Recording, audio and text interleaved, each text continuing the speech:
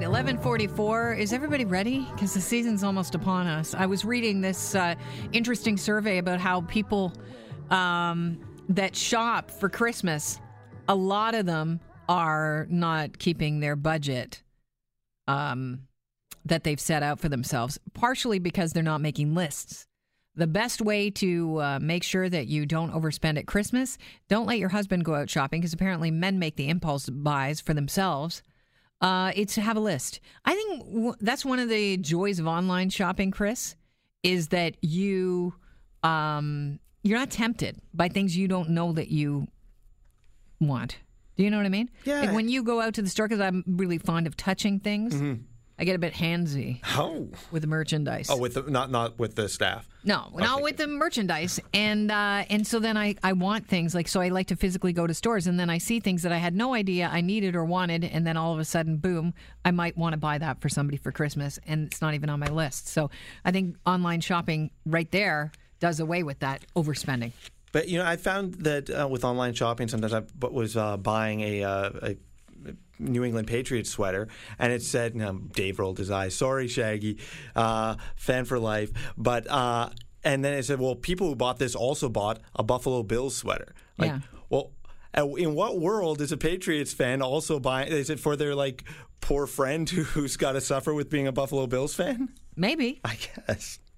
It's but the start of the season is unofficially starting next weekend, and that is with the Santa Claus Parade, which is a big deal in Toronto. I remember going to Santa Claus parades in my small hometown, but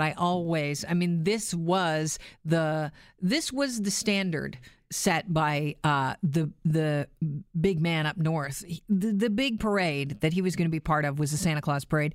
Here live from undisclosed area, Chris likes to believe that it's on the North Pole, is Dave Woodard, who is, of course, one of our fine Global News reporters here at 640 Toronto. Dave, are you with us?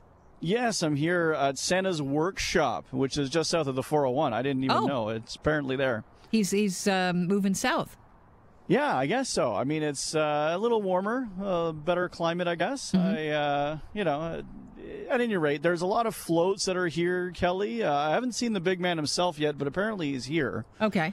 So we'll you get talk a to him in sneak a little peek bit. at the Santa Claus Parade. What do you know that I heard they're switching routes? Yeah, and it's just the very beginning of the route, and it's all because of traffic and construction. So this year it's starting off on Bloor Street. And then it'll end off, go down Parliament, and then head down to St. Lawrence Market from there. And, this has been going on for 115 years in the city. I had no idea that it was going on that long. 34 floats this year. There's something like, 1,200 people that are going to be marching with the parade as well. Of course, Santa Claus at the end, which is what everybody's watching and waiting for. So it's a big deal. And, it's November 17th, which is really only just a couple of weeks away. Let me ask you this. Any sign today, because you're getting a quick look at the floats before it's like a little peek, a sneak peek. Are the floats almost done? Yeah. There's probably about 11 floats that are here on display. I'm actually going to throw up a couple pictures of them on our Instagram account in a few minutes. And, man, they are something else. The guy who's in charge of the floats, his name is Alf, actually. Not Elf, Alf. And he's been doing this for 50 years. And he talks about, the process and what they go through. He says in January every year, they come up with ideas for floats as well as, what sponsors they're going to have. And then they start putting them together in January. He says the parade goes off in November. And by the end, he says it's not a huge sigh of relief, but it's congratulations, a pat on the back. And then they're back at it again. So these floats are looking, pretty well done, and they look pretty good. They're give very us an big. idea, like one of your favorites that stuck out to you. What does it look like? Well, the biggest one, the one that really sticks out to me is there's one that's done for one of the sponsors, and basically it's a bunch of dancing hot dogs on the front of the float, and their arms. Oscar move Mayer, is that the sponsor? No, it's Maple Leaf, which is the sponsor. More Canadian, sure. Yeah. So it's very funny. There's a WestJet float as well. It's got a plane on it, and they've got kids that are going to be on these floats that are just kind of hanging out and waving, handing out candy, that kind of thing. And it's pretty remarkable, actually. Any news on the upside down clowns? Because they always terrified me as a kid.